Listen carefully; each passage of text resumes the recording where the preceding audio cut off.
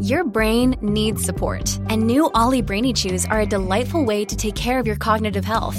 Made with scientifically backed ingredients like Thai ginger, L-theanine, and caffeine, Brainy Chews support healthy brain function and help you find your focus, stay chill, or get energized. Be kind to your mind and get these nootropic chews at ollie.com. That's OLLY.com. These statements have not been evaluated by the Food and Drug Administration. This product is not intended to diagnose, treat, cure, or prevent any disease. Hello and welcome to Black Mirror Cracked, the podcast for all your Black Mirror needs. My name's Chandrika and I'll be your host. Today we've got a very special guest, an actor from the episode San Junipero, the award-winning episode. I was just blown away by how incredibly intelligent and engaging the show was. So I'm so glad that it's finally hit the US and everybody's talking about it here as well. I'm Raymond McAnally.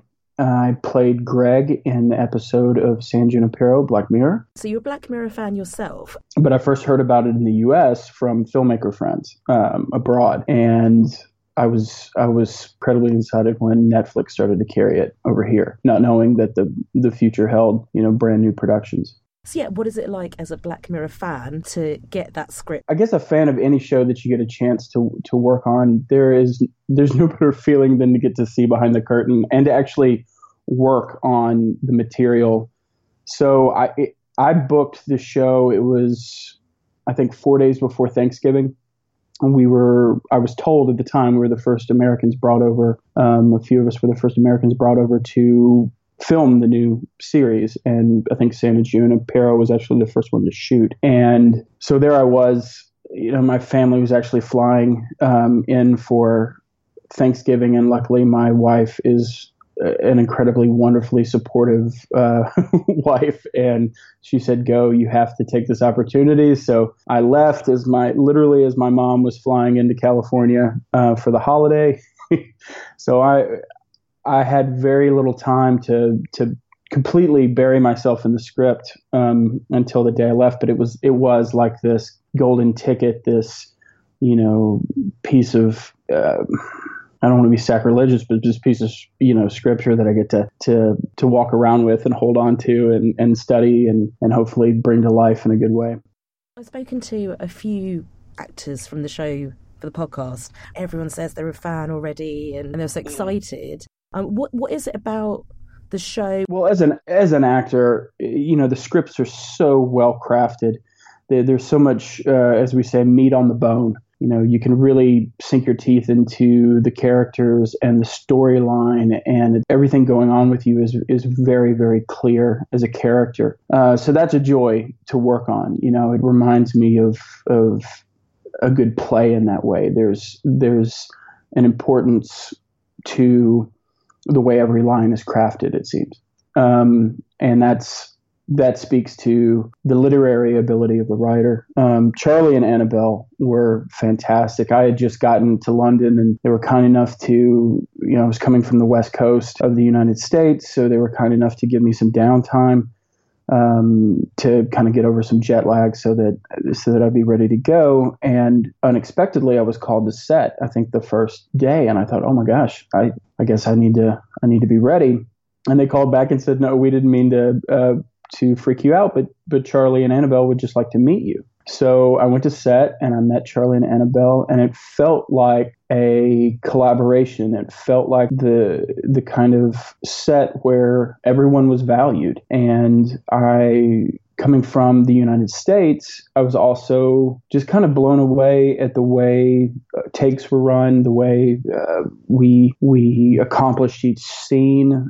It wasn't wholly and completely different by any means, but there was a familial quality that you normally only get to see when a show's been up and running for a while in the U.S., when the crew and the cast and everybody kind of gel and get to know each other. But this seemed to have that right away, and I think that was because of Charlie and Annabelle.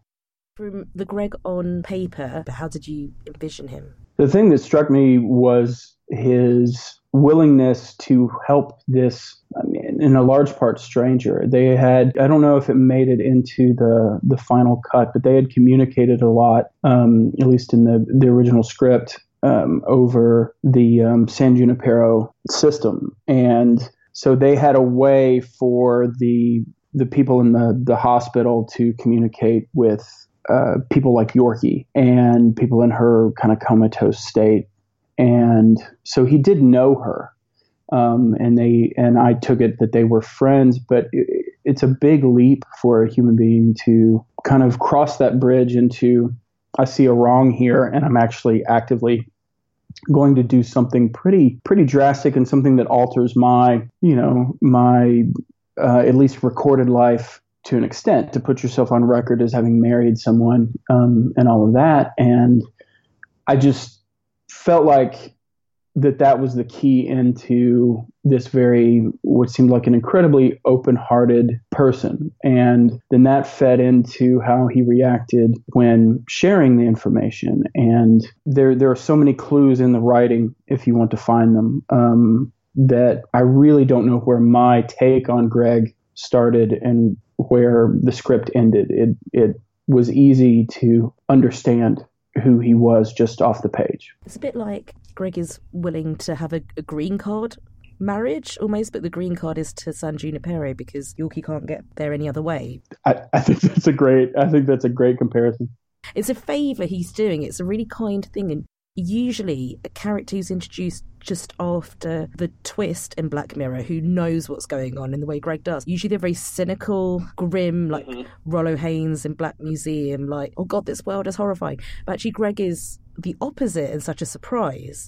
Yeah, actually, when I came to visit set to meet Charlie and Annabelle, I didn't get to meet Owen Harris, the director, because he was just swamped. I think maybe we did meet in passing real quick, but they were filming the reveal that Yorkie's first walk through the club in San Junipero, the bar, and Tucker's, I think, is the name. So I rolled in, and there was this just incredible cast of dancers and people that I thought, I mean, it didn't feel like I was even rolling up to a set. It felt like I was rolling up to the party.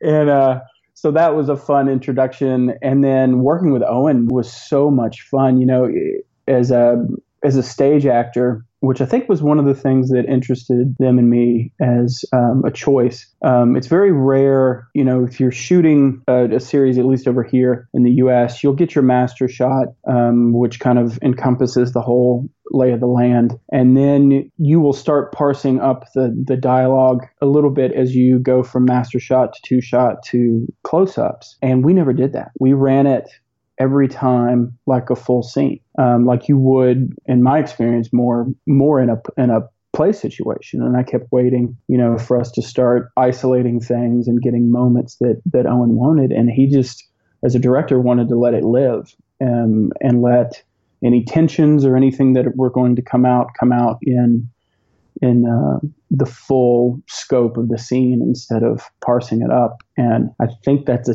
testament to, or I think that led to one of the things people respond so viscerally about the episode, is that there was life being lived in a more continuous way, at least in the scenes that I shot and the things that I saw being shot. You're right, it's actually a really long take when Greg is sat at the table with the older Kelly character and is kind of explaining to her what things have been like for Yorkie and her family and her background.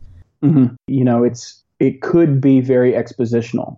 It could come across as very, like, I'm just giving you the backstory. And Owen worked with both of us on reminding us, of the circumstances for these characters and all of that. So it didn't slide into this, and here's the backstory the audience needs, sort of thing.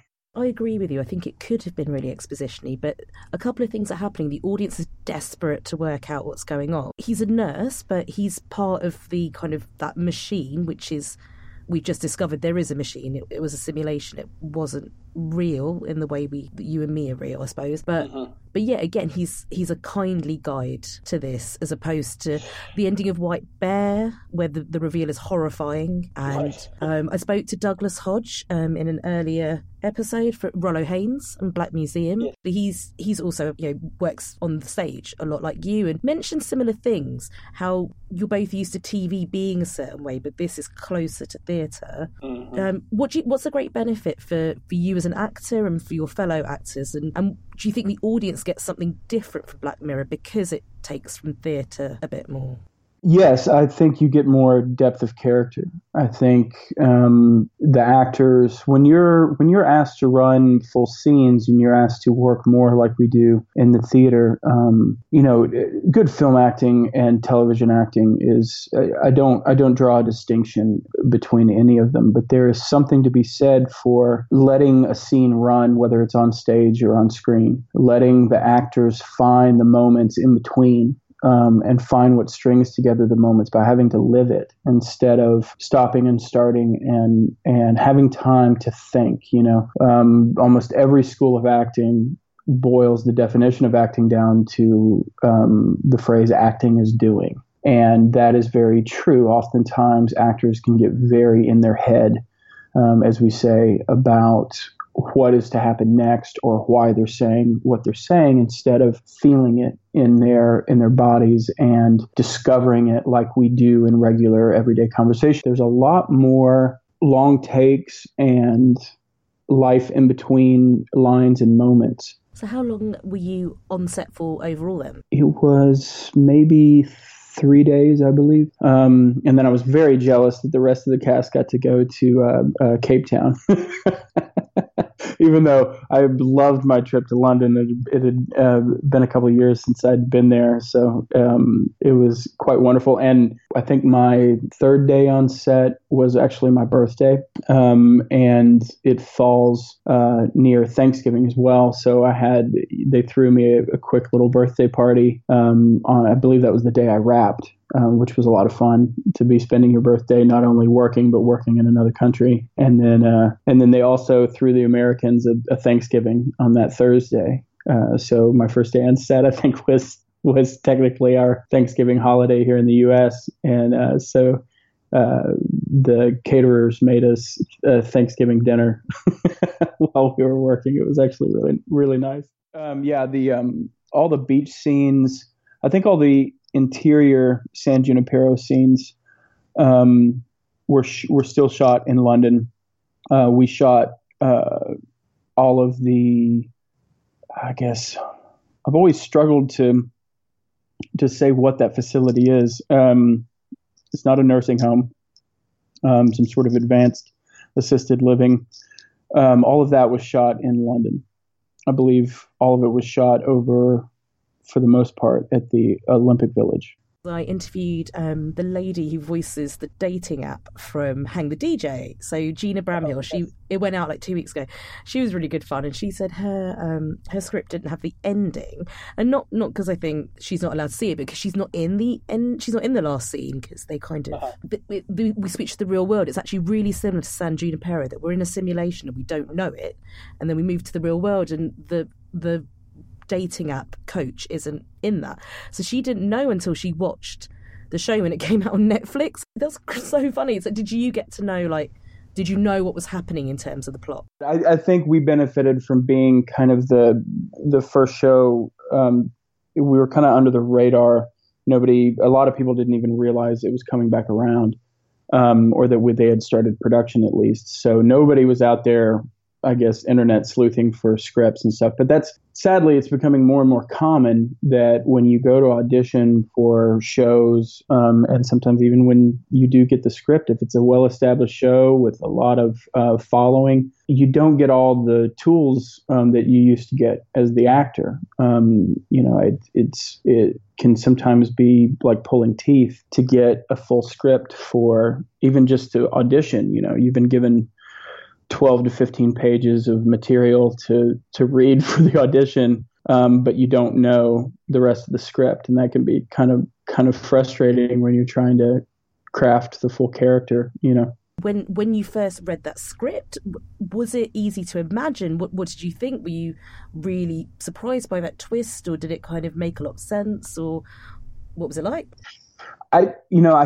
My memory of reading it was the same as watching, my wife and friends see it for the first time, because my wife was also already a fan of the show. I'd turned her on to it, so she had seen all the episodes of the previous season. So she was like, she would put her fingers in her ears if I mentioned anything or was running lines, because she just wanted to wait until the episode came out. And but I sat there reading the script, and I remember having a very similar reaction. I remember just, as you're turning the page, you're like, how does this work? How does this world come together? And then, or how is this possible for them to be living here, and but also in San Junipero? And I think that's probably the way it is to read every Black Mirror script. You cannot help but just be a full-on audience member the first time you're reading something like that, because it does kind of fire all pistons.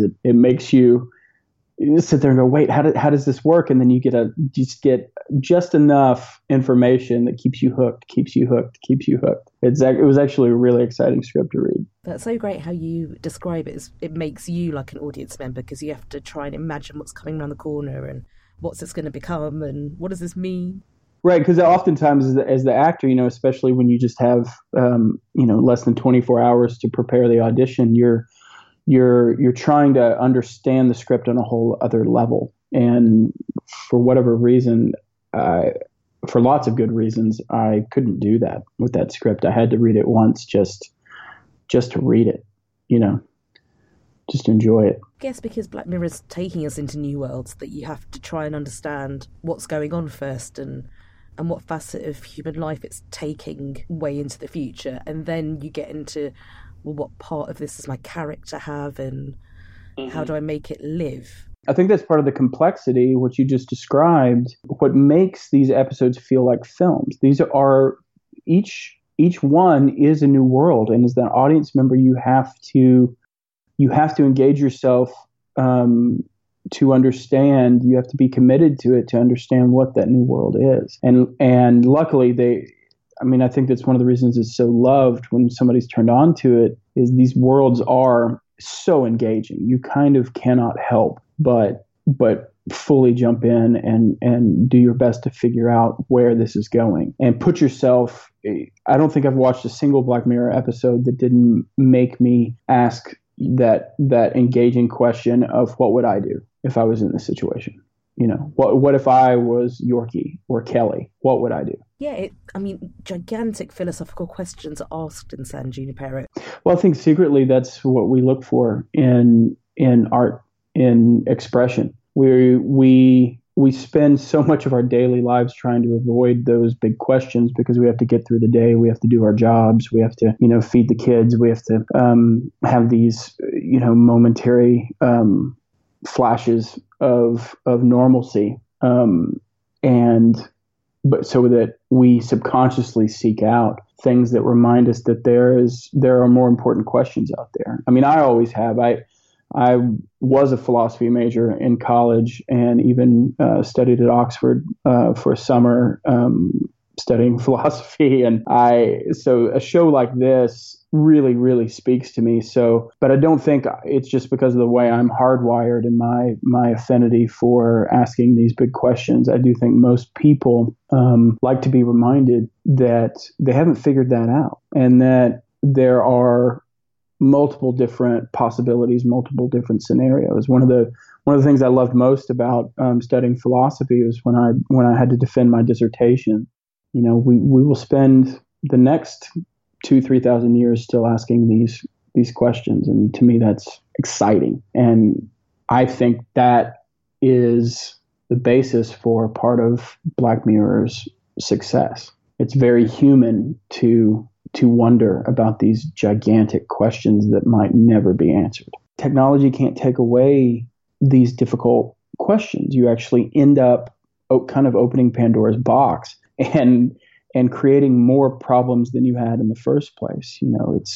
We talk about it in terms of what Yorkie and Kelly are facing in this story is very similar to the ethical questions that come up in the medical industry around, gene therapy and elongating life. They're playing God. They're elongating life perhaps beyond the natural intent. So how do we deal with the fact that technology can do this? And how do we figure out as societies around the world what we're comfortable with? So that moment at the end, it kind of snaps you back to the other part, the other reality in the story. So I think I've come away thinking more about that. Like, where are they? How is their consciousness now in a machine? So I hope making that kind of commitment, it kind of reminds you of what we're all agreeing to when we do get married, when we do, or we find that significant other and we say that I'm going to spend the rest of my life with you. It just feels so much more final, or so much more of a commitment to say I'm going to be uploaded into a machine with you for the rest of our consciousness, because it's not just the rest of our lives and my heart stops and I'm gone. It's my conscious, which I assume can live on forever. It's a crazy complex thought. Yorkie situation reminds me of the other very important character in a coma, Carrie in Black Museum in the second story. Mm-hmm. And you can really understand the impulse to want to communicate with someone in a coma. And I think the idea of a coma, again, brings up gigantic philosophical questions. And it recurs in Black Mirror. It's clearly something Charlie Brooker and Annabelle Jones are really fascinated with. But in this case, it's kind of the most positive outcome you can have. Yeah, it was so interesting. As the actor, you're thinking about the internal life of the character. So I don't tend to think a lot about my the way I might be coming across on camera. And it wasn't until we saw the footage, till I saw the footage, that I love the way that Owen, all the shots of me are from an up angle. Or they're shooting up at me, and you get to see this huge size difference between myself and Elder Kelly.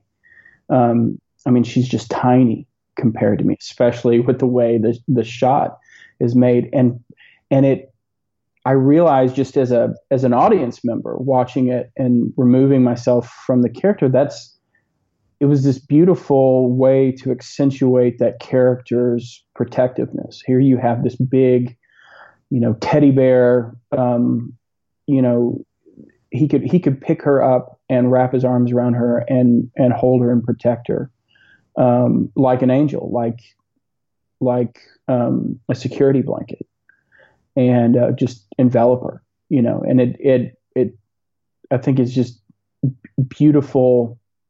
Whether intentional or unintentional, it just adds to those layers in the story, Yeah, the song is Heaven is a Place on Earth, and Charlie Brooker did say that they weren't sure they could do the episode without that song. Right. Well, I know, and that soundtrack, I would love to see the numbers on how the sales of that song skyrocketed. But there's all kinds of, I'm surprised that there hasn't been a Tucker's pop-up. I don't know if those have caught on in London, but my wife and I just went to a Twin Peaks one here in Los Angeles, and they seem, these themed pop-up bars and restaurants that kind of capture the vibe and feel of a show. I should probably Google and see if anybody's thought to do a Tucker's, because it would be a good one. I think they would they would roll for quite a while on that motif. Thank you so much for agreeing to be on the podcast. What made you say yes? The fact that it was about Black Mirror. Yeah, it's kind of effortless. You can't help but want to engage with that audience. Everybody that has written me and has said that they were a fan of the show and a fan of the episode, they've been just the best version of internet conversation. I don't know if that's because it tends to speak to people who are engaged with ethical and moral questions or not, but it's not the normal internet trolling and weird commentary that you can sometimes get when people see you on screen and feel the impulse to reach out to you. All the Black Mirror fans have been really cool to talk to. So that was Greg from San Junipero. Amazing to speak to him in real life, and really great to get a bit of a glimpse behind the curtain of the San Junipero set. So if you've got any thoughts about today's podcast episode, about San Junipero, about Greg, do tweet us at Black Mirror. I love saying that every time. So Black Mirror C, 3 R's, for the Black Mirror Cracked Twitter handle, or you can get me directly on at Sachandrika C. And again, both of these handles are written on whichever platform you are listening to this podcast on. We love to hear your thoughts, so definitely tweet us.